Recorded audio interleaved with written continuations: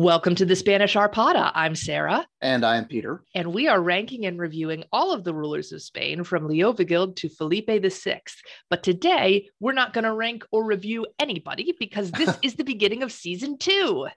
Yeah, yay. Yay! It's going to be super exciting because we have left the Visigoths behind. The Visigoths are all gone. And now we have a new ruling system over the Iberian Peninsula that we're going to be talking about. I have made my last hot topic joke. Okay, yes. So there we go. Yeah, speaking of, we have a website now. I released it on World Goth Day. I thought that was very clever. Very. But you can go and you can look at all of our former rankings of all 17 Visigothic kings, and it will continue to be updated with the new rulers that we have coming up. So let's talk about these new rulers. These are the Muslims. So I'm going to ask you, Peter, what do you know about Islamic history? I know very little about Islamic history. I know that Muhammad dies in 630 or 632, one of the other. I know obviously about the immediate controversy in the wake of his passing. And yeah, I mean, that's about it until the 1980s when American culture portrayed every single Muslim as a truck bomber. Yeah, there's a lot in between those two. Yeah, you might not be surprised to know. I mean, I was just going to say we're at the point where they're a quarter of the world's population, so I'm probably missing a couple of steps. Okay. Well, this is not going to be anything like a comprehensive review of Islamic history. We just simply don't have the space in this podcast to do it. And I am by no means an expert. But I'd like to get through the basics because I feel like a lot of people don't necessarily know this about Islamic history. What is the caliphate? Where did all this come from, etc. Right. So we're going to do a really brief overview. All right. So Muhammad is the founder of Islam, of the religion of Islam. He was born in about 570. So about the same time we started our podcast. Right. He was born in the Arabian Peninsula. He was an Arab. And in about the year 613, he started preaching messages that he received from God. This is why Muhammad is called the prophet, usually, because he was a prophet of God. And the messages were kind of revolved around two large truths about Islam. One is that it's a monotheistic religion. There's only one God. There is no God but God. Yes. And Muhammad is his prophet. And Muhammad is his prophet. Right. Right. And so this God is the same God that Christians and Jews worship as well. Right. It's an Abrahamic religion. Yes. Yes. So it's within that worldview. And the second big message that Muhammad was preaching was that everyone is equal before God.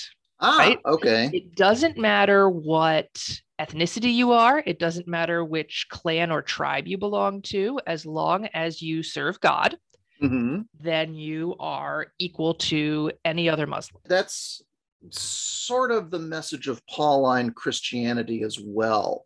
Yes, I was going to say it's very similar to other Abrahamic ideas. If I could ask, this is something that I probably need to know. What is the predominant religion of his culture prior to the start of his ministry, for lack of a better way of putting it? Right. So it's polytheistic. Okay.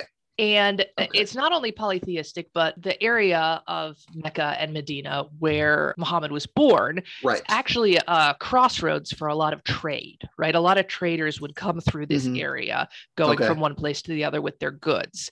And each of these traders came from different places and had their own religious beliefs and their own polytheistic gods. Right.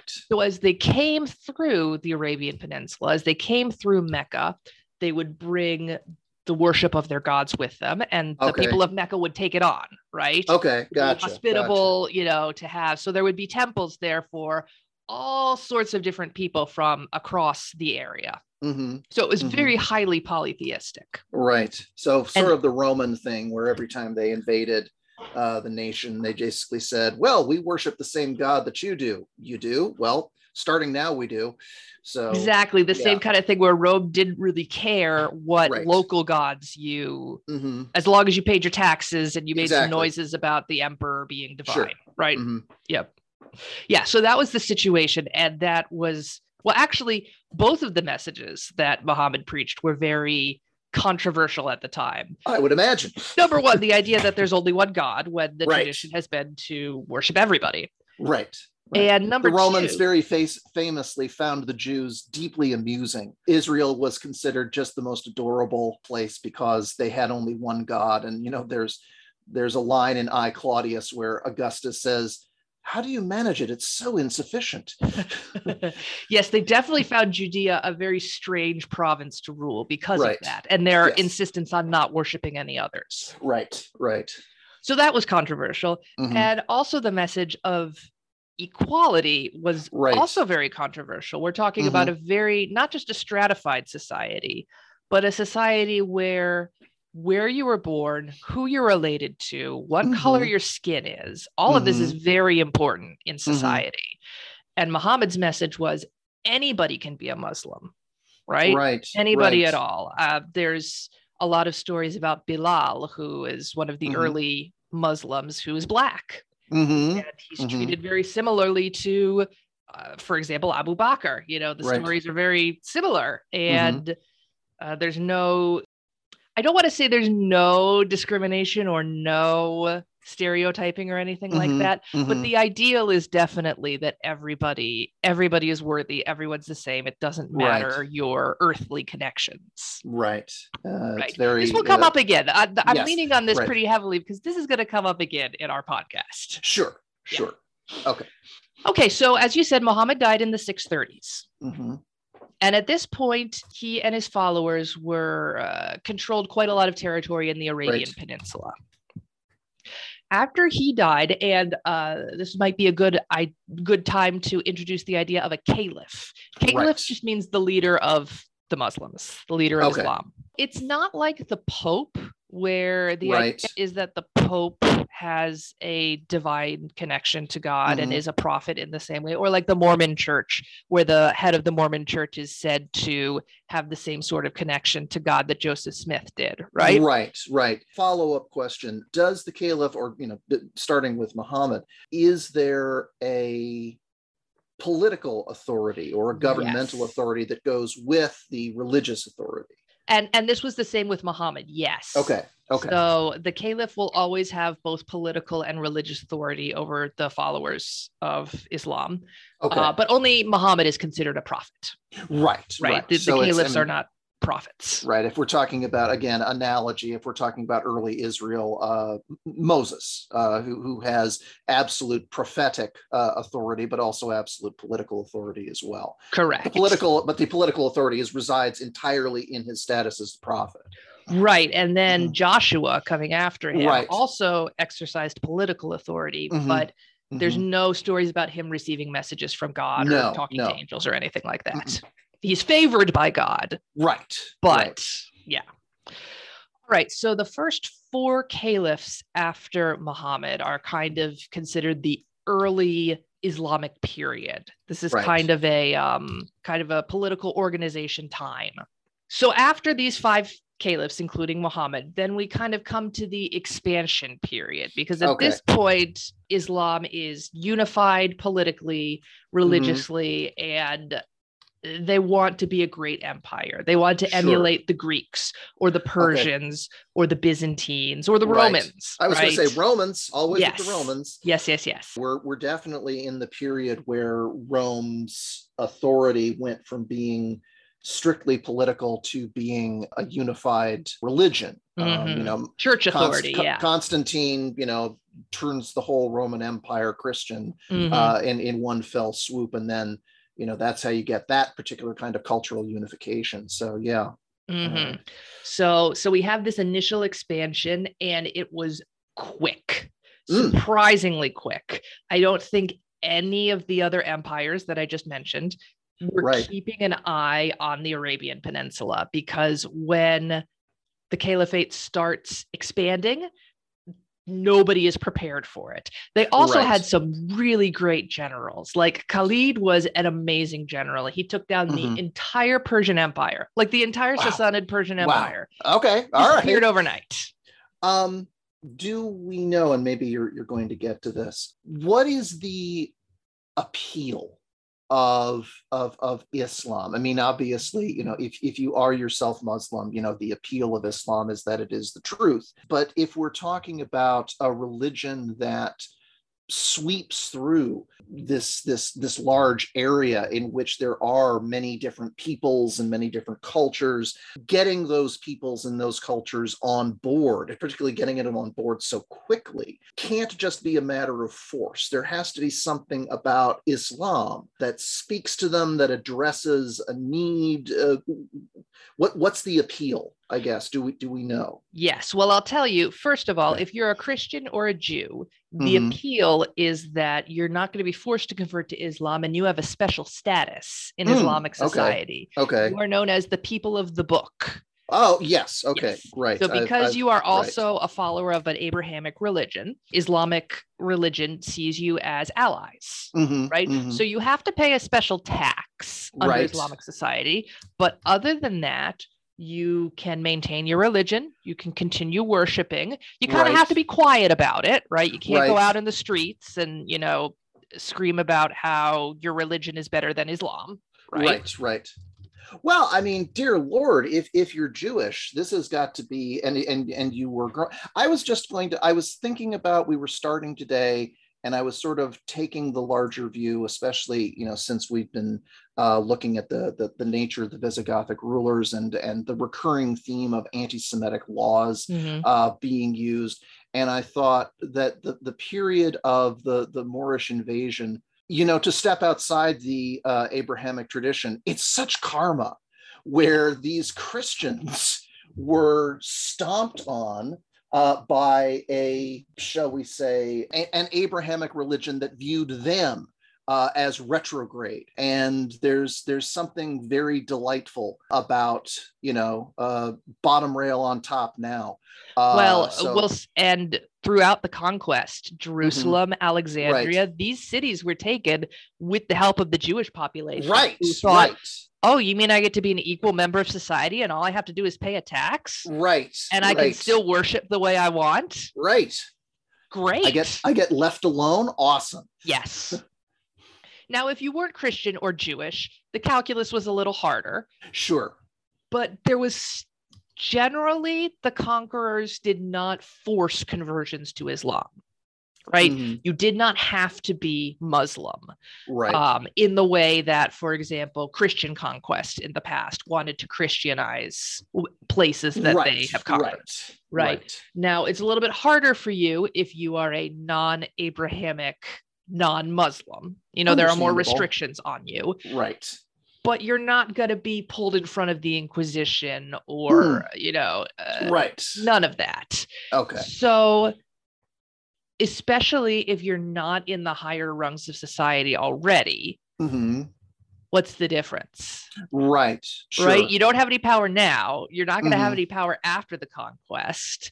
And, maybe these guys will be better. Maybe they won't be so terrible to you. And again, if they're preaching a religion that is universal equality before God, that's got to have a certain amount of trickle-down benefits if you're the lowest. And there were a lot of people who did convert, not forced, but because they either saw that and thought, hey, that's great. I really like this message. Or they thought, well, I don't care one way or the other, but if I'm a Muslim, then I should weigh up in society. Sure. Yeah. So that's probably why. Okay.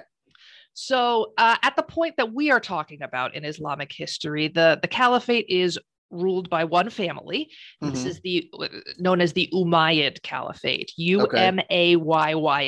Umayyad. Right. Okay. In Spanish, they call them the Omeyyas, Omeya. And that I was going to say, we probably want to avoid let's play the game of Peter misspelling words and name, given the subject matter. Right.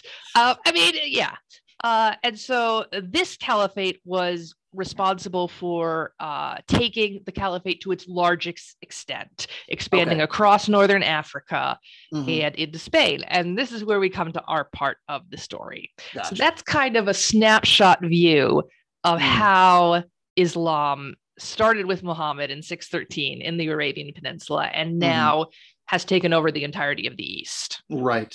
Yeah. And as you say, it's sort of led by one family. Right. Yes. So it is an empire. It is an empire, yes. Regardless of what it calls itself, it is an empire. Yes. And I mean, it's a curious thing to consider because empire, imperial expansion is by definition imperialism, and we're, sort of, I think in this enlightened aged program to think of imperialism as automatically a bad thing. Yeah, at the time it was just kind of a thing. Right, of course. Certainly, I don't think that it's anything that the people at the time thought in terms of. It's just what people do. Yeah, no, everybody wanted to be Alexander the Great. Right, of course. Yeah. Of course. So I'd like to talk a little bit about names in Arabic now, because as you mentioned, we're going to come across a lot of names that are unfamiliar to us and will be unfamiliar to many other Western listeners. Right. So I'm going to start this section with a disclaimer. I do not speak Arabic. Spanish. I was going to say it's you cover more territory than most, so having an occasional gap is nothing to be ashamed of. Right. I'm going to do my best with pronunciations, but I am 100% open to corrections. And I apologize in advance if I butcher any names. Right. So having said that, Arabic names, especially historical Arabic names, can seem intimidating to those who are not familiar with naming customs of the culture. So I want to talk a little bit about what goes into the names that we are going to encounter in this and other upcoming seasons of the podcast. Okay. Now, this breakdown is going to apply to the historical names of Muslim Spain above all. Modern day Arabic names are often put together differently, and it depends on the country of origin of the person. Sure. Right? So this is strictly a historical view on Arabic names. So we're going to use our first Muslim governor's name as an example in this section. His name is Musa ibn Nusair al-Lakmi. Okay. So the first name we have in his name is the given name, basically what his parents named him, and that is Musa, right? This is similar to how your given name is Peter and my given name is Sarah, right? That's what their parents decided to call them. Yeah. Often Arabic names are just regular nouns or adjectives, and therefore they have meaning, right? So Musa means of the water, and it's related to the name Moses. Oh, okay. Gotcha. That makes sense. So Peter and Sarah originally did have names, but we don't use them. I was going to say, nobody refers to me as Stone. Right. Nobody refers to me as Princess. There exactly. You go. So, but that's not true of Arabic names of this time. They are things or descriptions, and they're very aspirational, right? You want to name something good. You're probably not going to want to call your kid something that's, doesn't have a good meaning. Exactly. Mediocrity, get in here and do your chores. Exactly.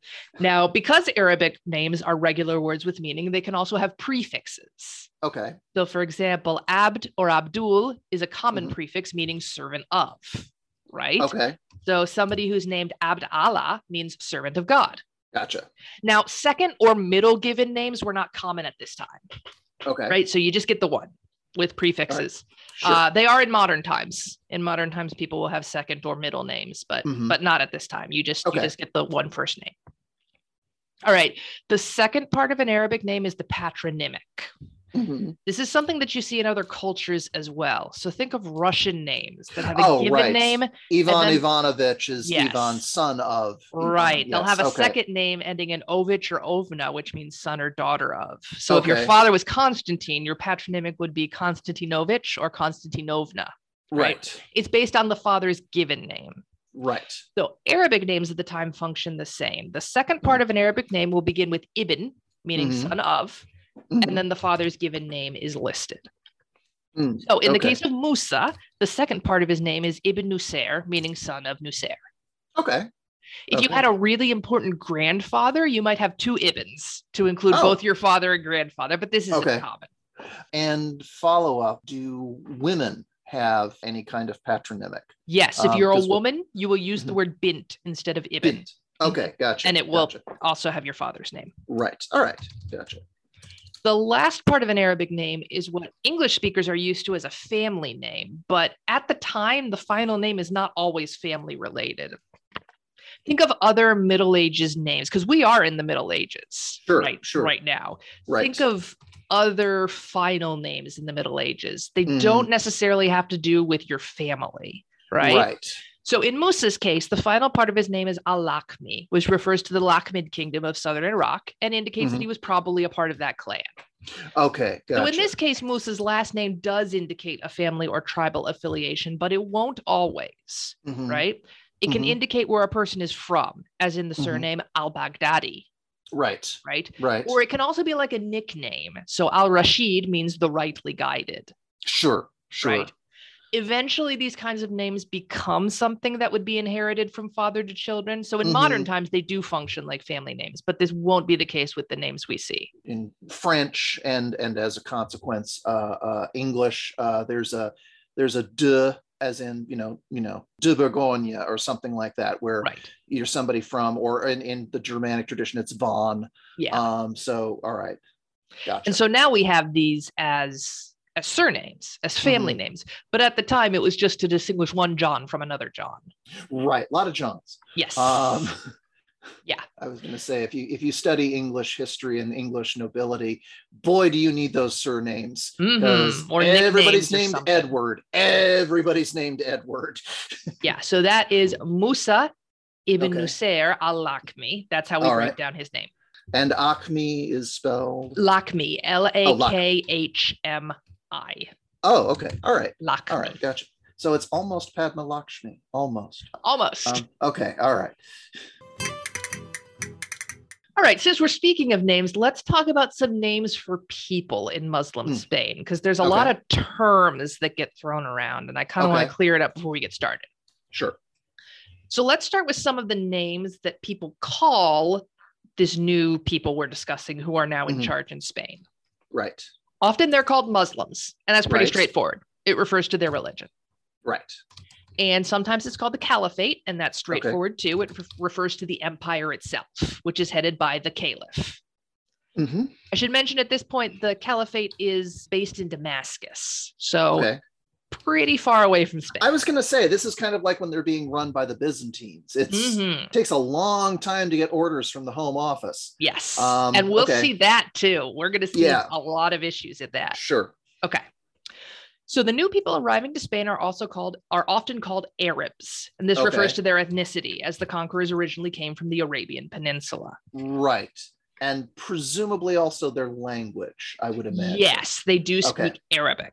Okay. So now sort of a Hispanic equivalent or something along those lines. Now, the designation Arab can also be broken down into even smaller groupings.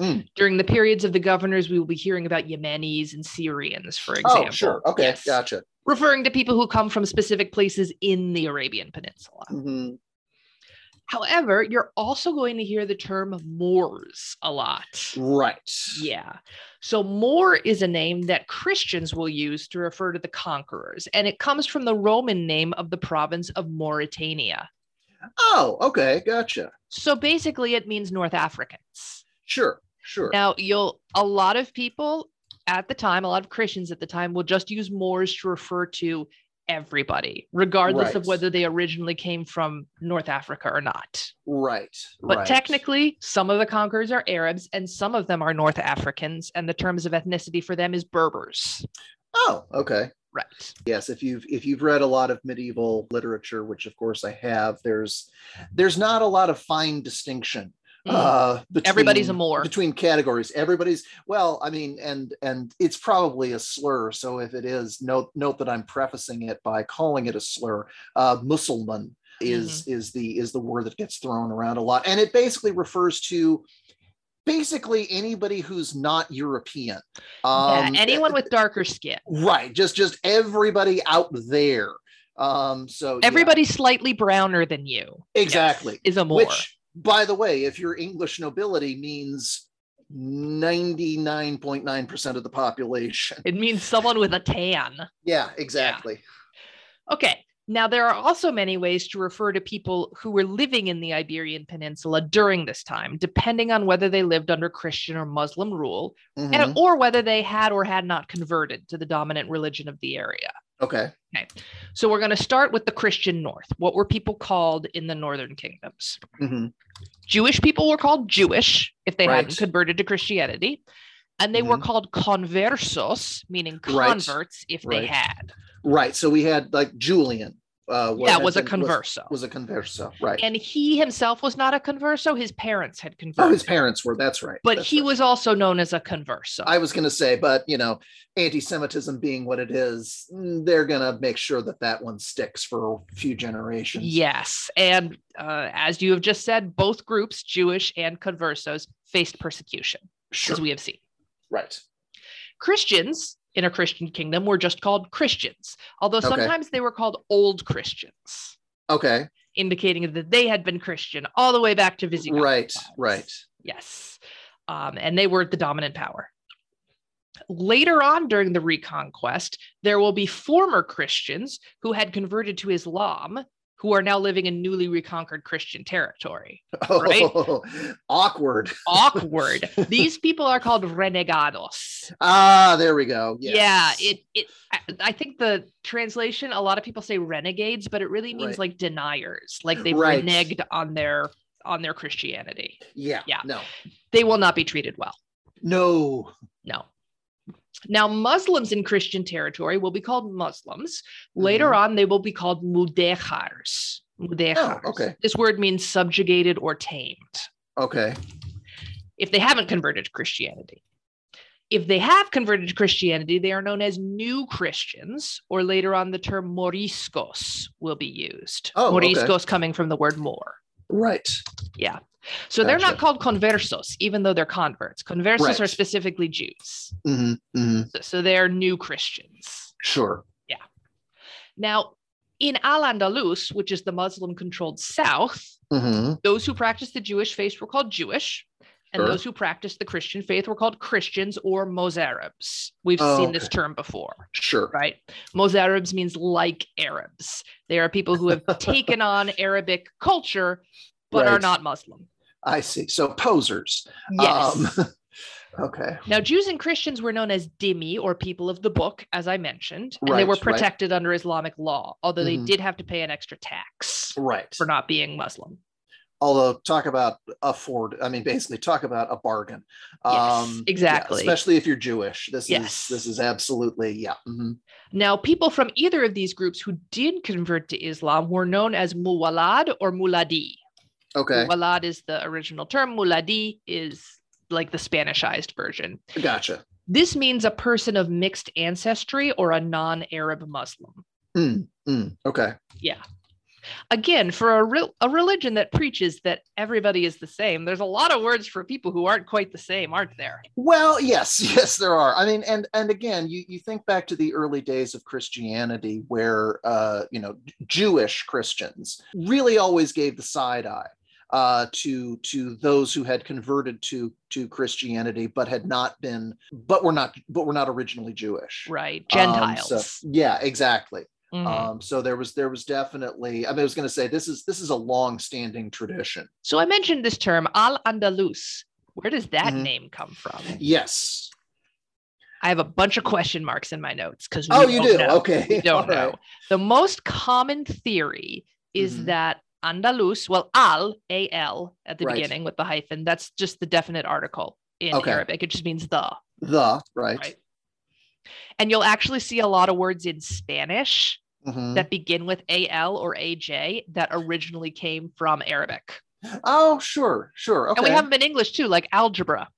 Right. Exactly. So A-L was not originally part of the word. It meant the, and then the rest of it was the word, but we just smushed them together because we didn't realize. If American high school students have no reason other than algebra to hate Muslims. Yeah. That alone. Well, it's interesting because the al or ah words in Spanish fall into a couple categories. There's a couple things that use Arabic words because they were unknown concepts before, like algebra, right? Right. Or ajedrez, which means chess. Right. There are a couple things that use the Arabic words that were known, but the Arabs did them so much better. So, for example, alfombra means carpet. Oh, all right. Right. Sure. So that word has pushed out any other word. I was going to say, yeah, just step aside and, exactly. Let the experts do the weaving. You guys are just a joke. And then there are doubles where they've kept the Arabic word and the original Latin word. So castillo means castle. Right. You could say that, or you could say alcázar, which also means castle. Oh, okay. Right. Gotcha. So sometimes they both made it into modern Spanish. Alrighty. Yes. So the best guess for Al-Andalus is that Andalus refers to the Vandals. Oh, okay. Who originally were from southern Spain. Right. Okay. Gotcha. Yes. Gotcha. But you'll hear a lot of wild, etymologies for this word. The one I heard most commonly was Andalus, means anda, to walk, and luz, light. So it's the land of the walking light. Okay. Yeah, there's really no. You're reaching. It's a reach. That one. It yeah, is. No. And there's other similar ones like that too. But yeah, Al-Andalus is what the conquerors called their new kingdom in Spain. Is really all I can say about it. All right. Fair enough. All right. So now it's time for some maps. Oh, goody. So here is a map of Al-Andalus. Oh my! After the conquest, I was going to say you were talking about the south and the north. That's a joke. No, that's Spain. That is Spain, right? So I was going to say granted, the northern coast of Spain is lovely, and it's nice to have that piece of real estate. But no. The Muslims took the country. They took the whole country. Yeah, I was going to say you will notice that this looks very similar to the map of Spain in the Visigothic era that I showed you. It covers the entire peninsula. Now, as you did note, the top of Spain, where the mountains are, and this is Asturias, Cantabria, and the Basque country. I was going to say if I were a more of this person making a map, I would just leave that northern area blank and write here there be Basques. Yeah, so that was never fully conquered. Yeah, don't bother. It's the Basques. You forget it, Jake. It's Chinatown. Don't. You will notice that Al-Andalus also includes Septimania. Yeah, I did notice that part of France is still part of the kingdom. All righty then. And you will also notice off to the right, the Balearic Islands. They took the Mallorca, too, Menorca. That is also part of the Iberian Peninsula's empire. It was not in the Visigothic era. These were Byzantine. Well, give full credits to the Moors then for taking Mallorca. It's an absolutely perfect vacation spot. It's very nice. Yes. Now, Toledo is still on this map where it was before, but the map points out Cordoba, and this is eventually going to become the capital of Al-Andalus. All right, we've moved south. Okay. Well, gotcha. Toledo's just too far from Africa. And that makes sense. The closest big city is Kairouan in Tunisia, right? And what I'm also noticing on the map is that if you look at Toledo and you look at Cordoba, they're both on rivers. But one river is much more easily reachable from the Mediterranean. Yes. So that would make sense if you're a Muslim who wants easy access to the coast. Seville's not on this map, but it is just a little bit west, and it's on that kind of river. It's on the same river as Cordoba, but gotcha. Yeah. So this is this was the state of play by about 715, 720. Okay. Yeah, very quick. Yep. Very quick. That did not take long. Given the, shall we say, disorganization demonstrated by the Goths, that's not surprising. Not surprising. And we'll get into that in Musa's episode. Okay, good. Now, this looks huge, right? This looks like an amazing amount of land. And it is. Right, which it is. But I'm going to show you a map of the Caliphate now. Right. This time. Okay. This is the Caliphate. Oh, hell. Yeah. Oh, yeah. Okay. So it's color coded, so we can see this dark orangey color, brown. What would you call that? Red? Maybe rust. I'm not sure. Okay. This is the original expansion of what Muhammad controlled. Right. When he was alive, right? Here it's basically Saudi Arabia, Yemen, Oman, that kind of area. Sure. Yeah.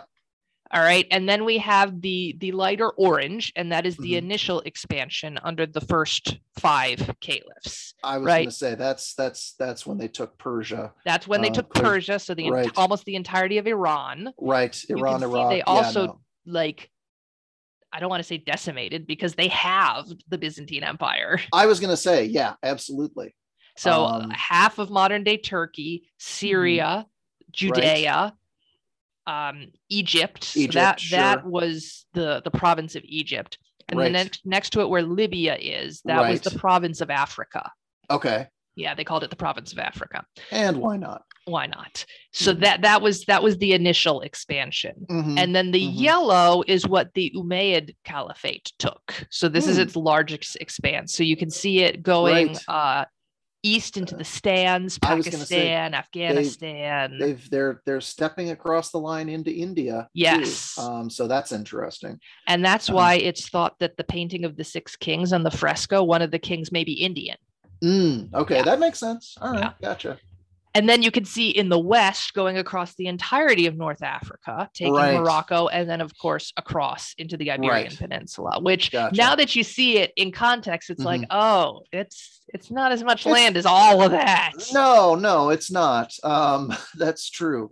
Although it is worth pointing. I'm sort of in my mind comparing the Roman Empire to this to the Caliphate, and I'm thinking, well, obviously there's a tendency for, there must have been a tendency for the Caliphate to pat the ex-Romans on the head and say, your empire was so adorable.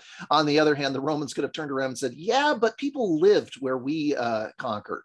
There's a lot of desert here. There's a lot of desert there. Not gonna lie. Right. There's a reason why if I were conquering Northern Africa, I would keep going until I got to Spain. Yes. Okay. But the capital, it's not marked on here, but it's in Damascus. So Syria is kind of right here on the coast, and Damascus is in here. Yeah. I was going to say, so it's not in Arabia. That's interesting. It is not. No. After the Persian conquest, the culture of Islamic society changed quite a bit. Oh, interesting. Yeah. Okay. Yeah. So this is sort of, again, if making an analogy, you can tell the huge seismic shift in Russian culture when they moved from Moscow to St. Petersburg, where it became a very different country. So that's what we're looking at here, I would imagine. Yeah. Governors of Spain are typically appointed from Damascus. So just think about that. Think about where Syria is on this map. And think about where Cordoba is. Right. No, it's insanely. Yeah. Right. They're distant. So typically, Coruscant to Tatooine. It's just nobody's paying attention. Okay. All right. So typically, what would happen instead is that the governor of Ifriqiya, which is the province of Africa, which is based in Kairouan, which is in Tunisia, that we can see right here. Sure. They would be tasked with appointing the governor. On behalf of the caliph. So that's a lot closer. Sure. Yeah. Still distant, but a lot closer. Little bit of federalism here, where a little bit, yes. Central authority has to sort of delegate, otherwise, yeah. Correct. Okay. Yeah. And that's actually a big step, because the governor of Ifriqiya used to be subordinate to the governor in Egypt. Oh, okay. And so then enough influence and power had been concentrated there after the conquest. It's a recent conquest. Right. So then Ifriqiya got to be kind of its own thing and appoint the governor of Spain. Well, yeah, and it sort of makes sense that, the guy who is third in the conga line has to follow the lead of the guy who is first in the conga line. And the longer the line goes, at a certain point, somebody's got to start taking over further down the list. I've been to a lot of weddings. Anyway, so yeah, okay, got it. All right. So next time we talk, we are going to be talking about the first governor of not only Ifriqiya, but Spain. This is Musa ibn Nusayr al-Lakhmi. He is our first governor and the conqueror of the Iberian Peninsula. The first district manager after a change in corporate culture. This is going to be interesting. Yeah, he's He's pretty fascinating. So Okay. next week, we are going to release Musa's episode, and then we will Excellent. continue on with the rest of the governors until we Okay. run out of them, which will be in about 50 years. Okay. All right. We got a bit to go. Oh, the other thing I wanted to say about the map of Spain. The north was very nice and very mountainous and on the coast, and it did not have any sort of indications of what kind of country it was up there. That's because it is not a country. There is no kingdom in the north right now. Oh, okay. Well, no, I mean, obviously, we've got to lick our wounds for a few generations. There's got to be nothing in the way of, I mean, who's going to trust any kind of central authority amongst the, ruins of the Goths? Right. So there is no king. There's no central authority. Everyone's just kind of living their lives and figuring out what to do. Right. Exactly. So that part of Spain is going to drop off our radar. After Witiza, they're lucky that anybody listens to anybody ever. Yeah. So yeah, we will not be talking about that region for several episodes because there's nothing going on there. So thanks for listening. Let us know what you think. We have Facebook and Twitter and now a website. Yes, we do. The Facebook and Twitter is Spanish Arpada and the website is SpanishArpada.com. Yes. And you can look at all of our previous rankings. We have polls, we have pictures. You can actually look at the pictures that we talk about during El Resto and let us know what you think of each of the kings. Right. And we will see you next week. See you next week. Bye. Bye.